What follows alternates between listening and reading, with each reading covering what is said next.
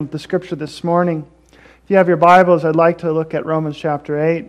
Understand that as you turn there, I'm kind of jumping into the middle of it. It's hard to jump into the middle of an incredible letter such as Romans. But in Romans, in light of the gospel, in the light of the grace, in light of the truth that we recognize in Christ, that there is no condemnation for those in Christ Jesus, that we're no longer to be obligated to live according to the flesh, but to have this new identity, which I'd like to contemplate with you. I'd like to invite you to stand as I consider these words with you. Romans chapter 8, and I'll start at verse 14 and read through 17. For all who are being led by the Spirit of God, these are sons of God. For you have not received a spirit of slavery leading to fear again, but you have received a spirit of adoption as sons, by which we cry out, Abba, Father. The Spirit Himself testifies with our spirit that we are children of God.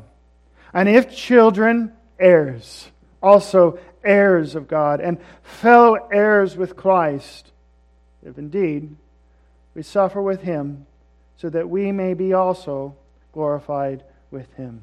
You may be seated. Would you join me in prayer as I prepare our hearts again for this? Lord, we thank You for Your Word. While it does give us life, we recognize that it is more valuable than our own wisdom. And so, Lord, as we even get to contemplate our new position in Christ, we have often trusted in our own heritage more than the gift of what You have placed us in light of Christ Jesus.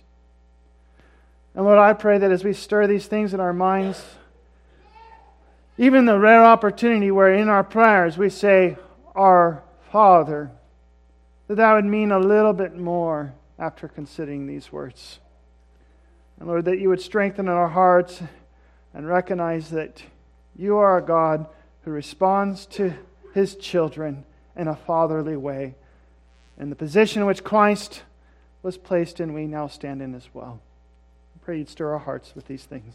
In Jesus' name, amen. The privileges that we find ourselves in light of God's grace towards us, is astounding. To read the truth of the matter, Paul could have stopped like at Romans chapter 8, verse 1. There is no condemnation for those who are in Christ Jesus. As profound as that might be, Paul would like for us to consider a little bit more in light of our position and our identity with Christ. As I consider my own upbringing, I must acknowledge that my ethnic identity, my American citizenship, my social economic opportunities, even my inherent physical attributes have come from my biological parents. Yet in light of all those advantages or disadvantages, when I consider the grace received in light of Christ and God's mercy towards me, they are trivial. The theology of adoption should strike us uniquely when we get into Romans chapter 8. Whether it's inherently receiving the benefits of one's father and mother, but also we recognize that there are benefits even in our own fallen world when it comes to this idea of adoption. It's in 2019 when my wife and I sat with my 3 little girls in the courtroom. The judge was just about to finalize the trajectory of my little 3 daughters. And right before he slammed the hammer to solidify the act, he said to my wife and I, would you consider these children in the same way that you might consider your own as it relates to your inheritance? It's an odd and striking question.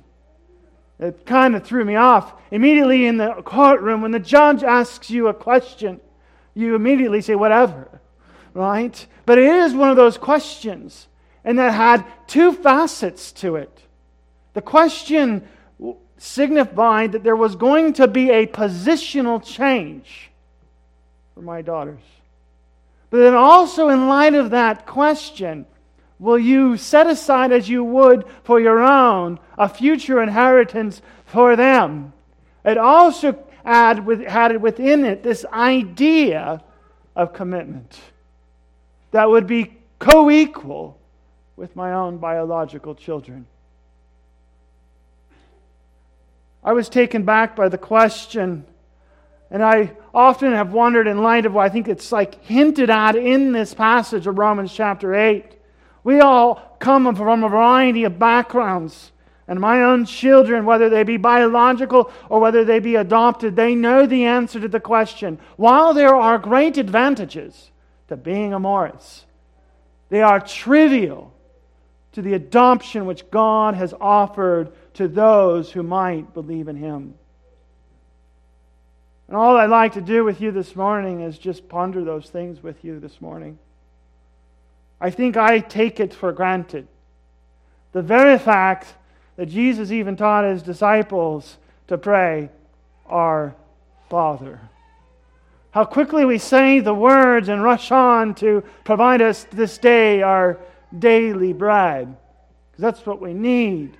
But the means by which we can actually make such a request stands on both the position that we have with God, who is our Father, and the commitment that He has made to those who are His children. So all I'd like to do is just think about those things with you. Because Paul could have stopped at Romans chapter 8, and the hint of which he is trying to bring out for his readers to understand can't be missed. Verse 14, you are sons of God. Verse 15, you are adopted as sons. Verse 15, again, you get to cry out, Abba, Father. Again in verse 17, heirs, heirs of God, heirs, fellow heirs with Christ. Every time that I have come to the text and I see such a repetitious language, I think it's stated that way to make a point. And Paul, I think, desires in the midst of showing the church what they stand in light of Christ's sacrifice and the will of God is that something has changed. Your position and God's commitment towards you. And so in light of that, even my own children know, while there are many advantages to being a Morris, there is a greater family to be a part of. And that family has been provided for all who might believe. I'm going to jump right into it. And I said this already. I feel it's awkward because I'm jumping in the middle of Romans 8 and every theologian wants to go back through the whole letter of Romans. Or even Romans chapter 8. Like I already stressed it. There are those who are in Christ. There is no condemnation. The gifts which God has given to us already. The Spirit of God who indwells within us. Man, that's a sermon in itself. The fact that our Father, God our Father, has provided us one who creates and sustains and perfects all things. Or the one who assists and guides and aids. And I'm already in danger of going off track. But I want to draw into Romans 8, verse 14, and ponder some words with you. And that first idea is our position. Look with me at verse 14. For all who are being led by the Spirit of God, these are sons of God. The idea that Paul would expand the opportunity not just to a specific group, but it has a universal opportunity. And that all who have been gifted with the Spirit of God, they gain a unique position within the family of God. I already stated this maybe more than I ought to, that indeed there are great advantages to being a Morris, my wife. has the gift of gifts. And so when my 3 daughters were about to be adopted, the advantages of becoming a Morris is wonderful. Christmas is a big deal at my house. And that the advantage you might come into is good Christmas seasons. In fact, we have the opportunity as we recognize that in our own position we are able to financially assist them in their journey of life. Or personally take responsibility for their character and their development. What I find interesting about the idea of adoption, which even in our fallen world loves to consider, is that the one who's being adopted often has the advantage. For the idea of adoption exists is to move them from a status of less opportunity to a situation which has a better future set before them. In fact, I stress this in this way, that my own position becomes the advantage of the one who's being adopted. But here's the problem. When the judge asked me, would you consider your children which are your own, would you consider these own as those whom you would also extend your inheritance to? Immediately, even though my biological children were not aware of this request or considered its implications, my resources are very limited. I only have one house. I have a number of cars, maybe. But the reality is that this greatly impacted my own physical commitment and future. But this is not how we perceive our relationship with God, is it? And that God is not the God who owns a house or a couple cars. The resources to His advantage is that He owns the universe. And that to them He has provided the means to extend His inheritance, or the position which we might gain in Christ Jesus in light of who He is and what He has at His disposal. And that reality, it doesn't matter if you are of natural or unnatural position, all are inheriting this unique, privileged position. I say of all that to make this point. The position of the one doing the adopting dramatically impacts the one being adopted. This is why we can say it is a good thing to be adopted in the Morris family, but there is a greater family to be adopted within. Because even in my natural descent from my father I have never seen to be able to raise the dead. As much as I have seen and known that would be a will of His, He might be able to go to his father's grave and say, "Father, get up."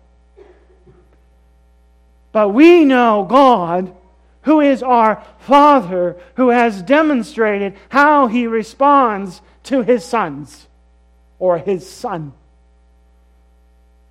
And that is why the position of God, when we recognize the unique opportunity that we find ourselves, when given the opportunity for adoption, we rejoice. And Paul is clear that opportunity is for all. What a marvelous claim. Stresses the significance. And I want to expand on its reality just a bit, because Paul uses in the last part of this verse an interesting phrase. While the opportunity is for all who are being led by the Spirit of God, these are sons of God. Striking. Some of your translations might be translated as children of God. I do not desire to critique that translation, only merely to note it, that I wish it was sons of God. And imagine in a room like this, it doesn't seem fair that it be so specific to sons and not to children. But the phrase sons of God is generally a concept which did not apply to Gentiles. And that is what I am. And if you allow me, historically, it was narrowly fixated on the Jewish community. They were called the sons of God. Why? Because it's God who made them. Remember Abraham. It was Abraham who was married to a woman who was barren. And to that woman, God was patient with her and to Abraham in light of the promise. And at the age of 90, God opened her womb. And she gave birth to Isaac. Isaac got married to Rebekah, and Rebekah as well was barren for 20 years. And Isaac prayed to the Lord, and what did the Lord do? Opened her womb, and she gave birth to Jacob and Esau. Be careful what you pray for. But it was to Jacob as well, in which we see the promises of God being fulfilled, and that God took it personally, that the nation of Israel was His people. He made them. He created them from the wombs that were barren. Mind you, this term is not just a New Testament term. It goes back into the Old Testament, Exodus 4:22. When Moses calls Pharaoh, or calls Moses to go before Pharaoh, he says, "Thus you will say to Pharaoh, thus says the Lord, Israel is my son." Why? I made them. They're my firstborn. Deuteronomy 14:1. You are the sons of God. Interesting. Israel has a unique position amongst all peoples. Why? Because God made them.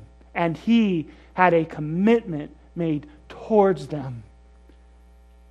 As you read the Old Testament, it's like a drumbeat in which God, yes, while He disciplines these people as a father. Deuteronomy 32:6. Do you thus repay to the Lord, O foolish and unwise people? Is not He your Father who has bought you? He has made you, and He has established you.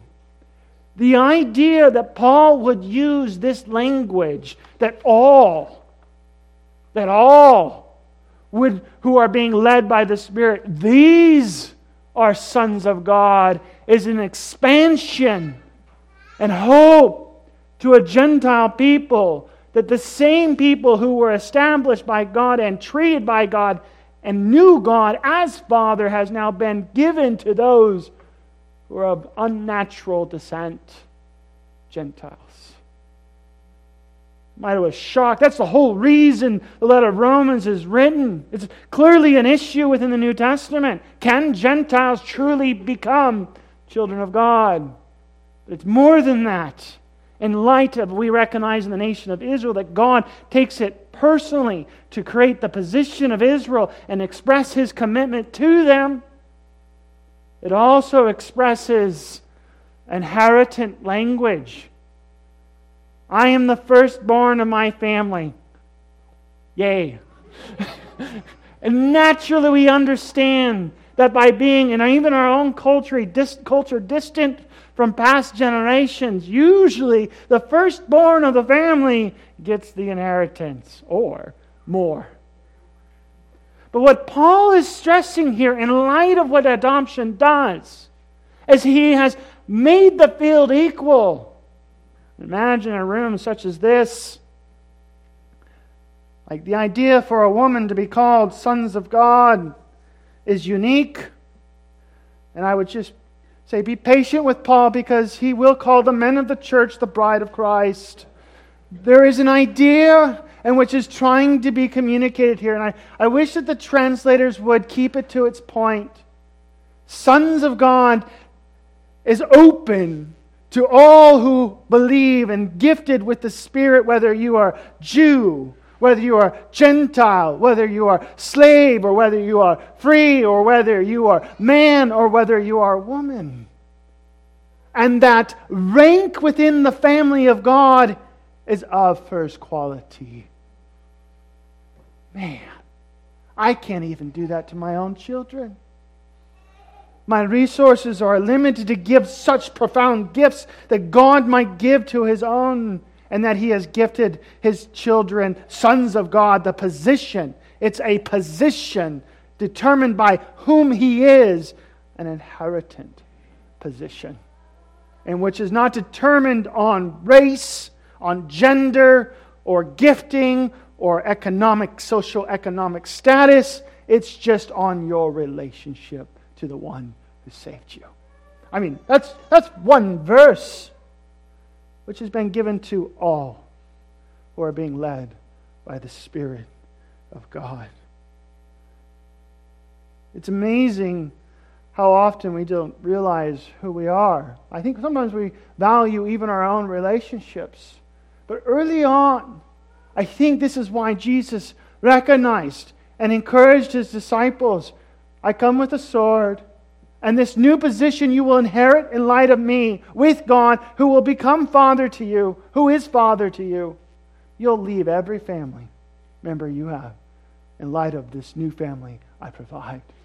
And you see the early church willing to do this because of the position and the commitment which is being made towards them. And Paul continues, "For you have not received a spirit of slavery, leading to fear again. In light of Christ, our position has dramatically changed. We are no longer obligated again to live towards the previous fears that we had in our flesh, but now entirely relate to God differently." Let me continue. "But you have received a spirit of adoption as sons." It's not children, as sons, a term of inheritance and commitment, by which we cry out, "Abba, Father." It is such a healthy reminder to remind ourselves by the way that we relate to God is in an intimate relationship. Christopher Hitchens could not grasp the God of which Scriptures had revealed because all he could perceive is a God in the skies who is waiting to catch you fail. But is that truly what God has revealed Himself within Scripture? As we look towards the history of God's interaction with humanity, even Israel, He has desired to be a God who fathers.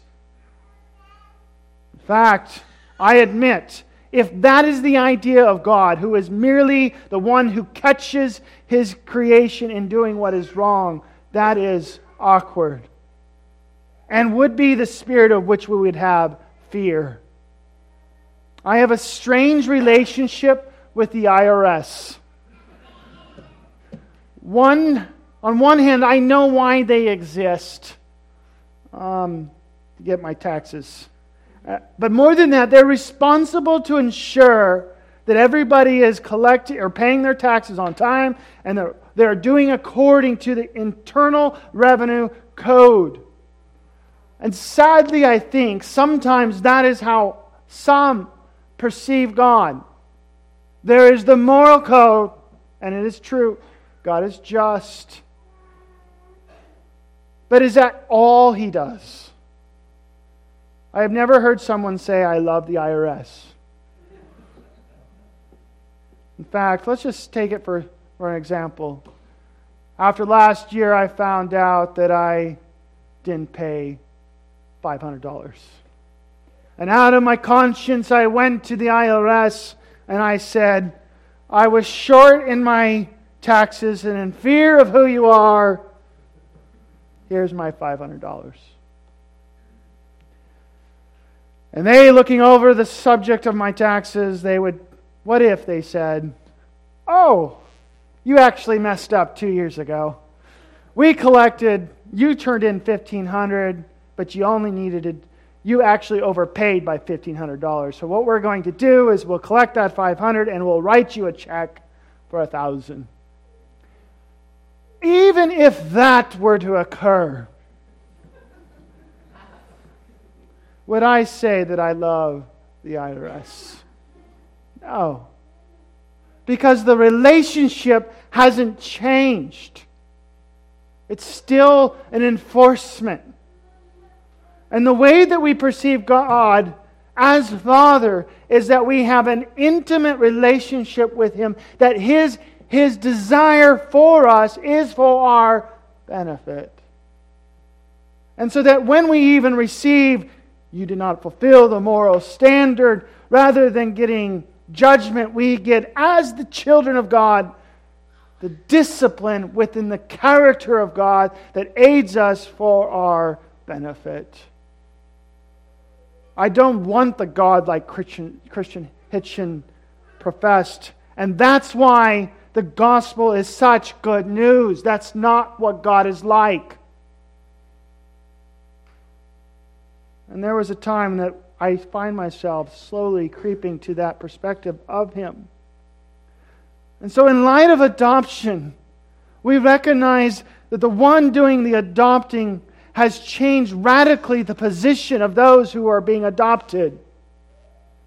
And in light of that position, we can go before God and say, Father, intimately knowing that by the Spirit of God who indwells us, that we actually get to be present before Him. He cares about you. What you care about, He cares about. The way He responds towards you is for your benefit as a father. And so the Spirit of God, verse 16, testifies with our spirit that we are children of God. That is how it is translated. Children of God.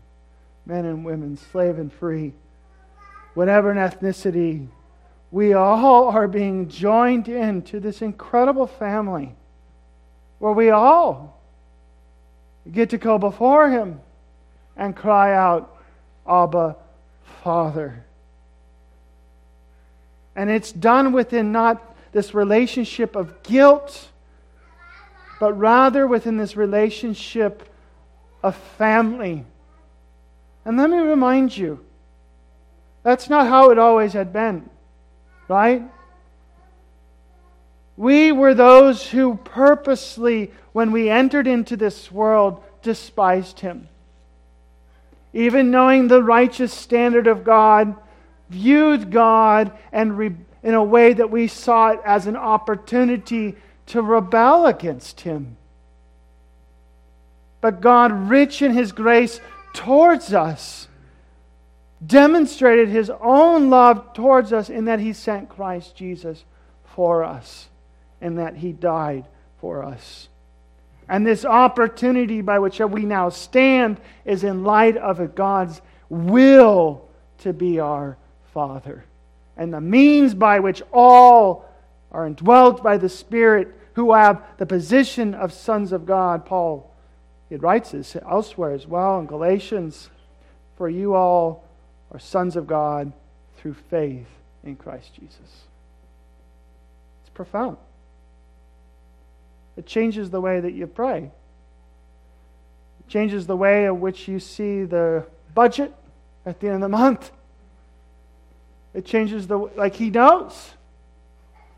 It changes the way that which you have a surplus in the budget. It changes the way that how you pray for your children. Verse 17. This one astounds me. And if children, heirs. That's crazy. Heirs of God and fellow heirs with Christ, if indeed we suffer with Him, so that we may be glorified with Him. This is an area that I've had to grow in. And for the sake of time, I don't want to labor too long on this. But I've had to learn what has been promised. I even question whether I should do this with you, so as to not feel like I'm jumping from the text. Romans 8, it's like the hinge of the chapter. I could look previously what has lied before us in light of our new position in Christ. The Spirit indwells us, that we're no longer to be obligated to live according to the flesh, according to sin, but to live as His sons and daughters. But then it's in a hinge because if you continue to read on, it talks about this future world and reality which has been promised, where all things will be made new. My grandpa, before he passed away, loved talking about the kingdom. He hoped for it because he knew in light of adoption it eternally changed his position and the commitment that was made for him even when he died. What I'd like to do is just, before we even go before the table, is just look at some of those promises. I love it. It's so good for my soul. Like Paul's going to conclude with, we have hope. A hope that's not seen, but we can taste what's coming. We taste it in part because of what the Spirit has testified within us. But there is a kingdom which God is going to offer those who are His sons. And it is so helpful for me to see in part what is being offered. If you've ever had a family member that is close to dying, they often have a will. And if you're like me, before they die, you always want to know what's in it. The question is, am I in it, right? Selfish. You're thinking the same thing. Maybe. God hasn't done that. He's actually put it on full display, what He has promised to His sons. Isaiah chapter 2. He's promised this new eternal kingdom. I'm just going to read a few of them with you. And as we read through them, I hear what He has promised to His sons and daughters. Nation of Israel He called sons. This is to whom He proclaimed these things too. But also remember, who gets to receive it? All. The Spirit indwells. These are sons of daughters. One, my grandpa loved, consider this thing. God will establish an eternal kingdom.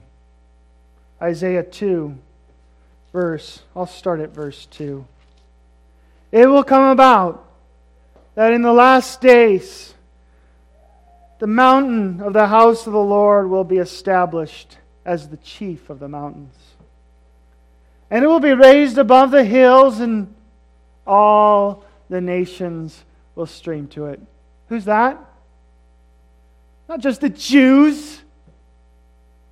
You and I. And many peoples will come and say, "Come, let us go up to the mountain of the Lord, to the house of the God of Jacob, that He may teach us concerning His ways." It is a great thing to hear from Ryan. But when you hear from Christ, the one who sits upon the throne in Jerusalem, what a day will that be? We'll all be taking notes. And we'll say, let's go visibly see our King. That He may teach us concerning His ways, that we may walk in His paths. For the law will go forth from Zion, and the word of the Lord from Jerusalem. Verse 4. And He will judge between the nations, and render decisions for many peoples. And they will hammer their swords into plowshares, and their spears into pruning hooks. And nation will not lift up sword against nation, and never again will they learn war.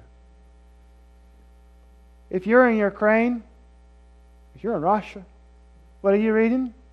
The promises. It's easy to have in our comforts a no fear of an enemy. But every 4 years, every 2 years, we start getting freaked out who's going to be in leadership.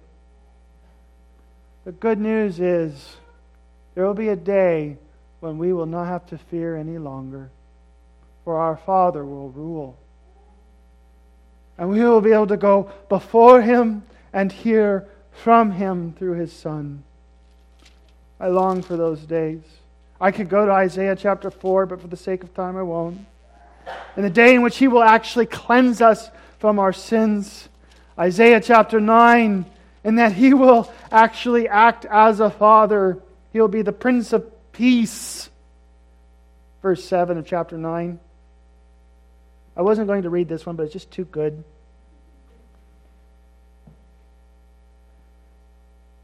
I don't like politics, but the gospel is political in the sense of the King who will rule for all eternity. There will be no end to the increase of His government. or of peace. How restful that will be. We talk about inflation. We won't. We won't in the kingdom. On the throne of David and over his kingdom, to establish and uphold it with justice and righteousness. The corruption that exists within all of our best systems of government. Not in his. He'll be known for it. From then on and forevermore, the zeal of hosts will accomplish this. He will establish an eternal kingdom, sons, which you will enjoy for all of eternity. So while you hope in the present, know this: your Father has something for us for all of eternity. He's going to reestablish a new harmonious creation. Isaiah chapter 11. This is a fun one. I could go through the whole chapter, but for the sake of time, let me jump into the middle, just as I've done in Romans 8. Not only will the Spirit of God dwell within him, verse 6. This is crazy. The wolf will dwell with the lamb, and the leopard will lie down with the young goat, and the calf and the young lion and the fatling together. And a little boy will lead them. That'll be so much fun. Also the cow and the bear will graze. Their young will lie down together, and the lion will eat straw like the ox. Verse 8. Moms, you don't do this yet, but there is another family where you could. The nursing child will play by the hole of the cobra, and the weaned child will put his hand on the viper's den. We're not there. I mean, I run over Candy Mountain. And I remember, I just think, like, one of these days something's going to get me. A rattlesnake on these trails is going to get me. I'm not in the kingdom. But what has been offered to me as a son of God is a kingdom where my own children will play in the holes or the dens of vipers. That's crazy. And they will not hurt or destroy in all my holy mountain. For the earth will be full. Imagine that. Full of the knowledge of the Lord. As the water covers the sea, everyone will know who is king. Then in that day, look at verse 10. Isaiah has a picture of the kingdom to come that's not just Jewish. The nations will resort to the root of Jesse. That's you and I. For all who are led by the Spirit, these are sons of God. He will stand as a signal for the peoples, and his resting place will be glorious. My grandpa, I should say grandpas, and even myself, as we recognize even what our own families can't escape, death. You know what they longed for? This. Let me give you one more, and we'll go back to Romans. Isaiah 25. This one's a hard one for Baptists. Being a Baptist, but we read it nonetheless. Isaiah 25, verse 6. We have to remind ourselves that Jesus' first miracle was changing water into wine. And Isaiah depicts when the kingdom starts, there's going to be good wine. Look at verse 6. The Lord of hosts will prepare a lavish banquet for all peoples, not just Jews. I mean, for some people that's like, I don't understand how hard of a difficult this was with an early church. All can become sons of God. All can inherit the fullest of the blessing. A lavish banquet for all peoples on this mountain. A banquet of aged wine, choice pieces with marrow. That's a good steak. And a refined aged wine. Isaiah says it twice. Aged wine, aged wine. But continues. And on this mountain He will swallow up the covering which has been over all people, even the veil which has stretched over all the nations. Verse 8. What will God our Father do through His Son? He will swallow up death for all time. And the Lord God will wipe tears away from all faces. He will remove the reproach of His people from all the earth. For the Lord has spoken. I long for that day.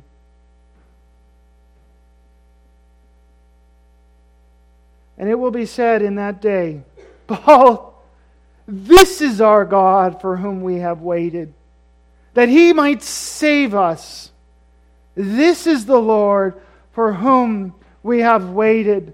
Let us rejoice and be glad in His salvation. The position of the one doing the adopting dramatically impacts the one being adopted. And knowing what the Father has promised is so helpful in understanding what is our inheritance. The fact that Paul has, by layer after layer, made this point known. You are sons of God. You are those who call God Abba Father. You are heirs, heirs of God, fellow heirs of Christ. What does this mean? He's trying to remind you of our position and God's commitment towards you. And that it doesn't matter if you're male, female, Jew or Gentile, slave or free, rich or poor. Those all who have been indwelt by the Spirit of God, you are sons of God. And that He says then, I consider the sufferings, this is verse 8 of Romans chapter 8. I consider whatever might be challenging in this present season, the sufferings of this present time, they're not worthy to be compared with the glory that is to be revealed to us. There are some benefits becoming a Morris. There's a better family to be a part of. Because there will be a day when the Morris family is no more. But there is a family will exist for all eternity. We have this thing at Reliance where we end with a convictional response in light of those truths. What fueled Paul so much about the gospel is he believed it wholeheartedly that God's grace was indeed available for all. It's found in the first chapter of Romans. I am not ashamed of the gospel, for it is the power of God for salvation to everyone who believes. To the Jew first, and also the Greek. And it's because of his theology he preached and taught the gospel. Parents, grandparents, as a gift as children are, your obligation is to shepherd them into another family. Preach the gospel to them. Teach them the truths of Christ, that there is a family where death will be removed. But also more than that, Paul went out of his way to preach to anyone who might hear it. So whether that be in your schools, your work, any place in the community which God has placed you, we ought to follow in this same pattern, that the good news of the gospel, the kingdom to come, is that God will receive all who respond in faith. Let's pray. Lord, we look forward to the day in which these things will be realized. And how quickly we even say our prayers, Our Father, without recognizing the incredible privilege that we have. One, we have peace with you. through your Son, Jesus Christ, who has died for our sins. And Lord, we recognize that you care about us and that you have communicated your desire for us to call you Father. And you know our every need. And by your Spirit, Lord, you answer our prayers within that relationship. And so, Lord, I pray that we would walk with hope. But more than that as well, Lord, we know your heart. That you're not just the God of the Jews. You are a God of the nations. And it is your desire for all the nations to come to know you. Lord, I pray that we would be faithful in the places that you have sent us to proclaim the good news of Jesus Christ, in which we know we live in a world where families, even in this city, there are few to boast of.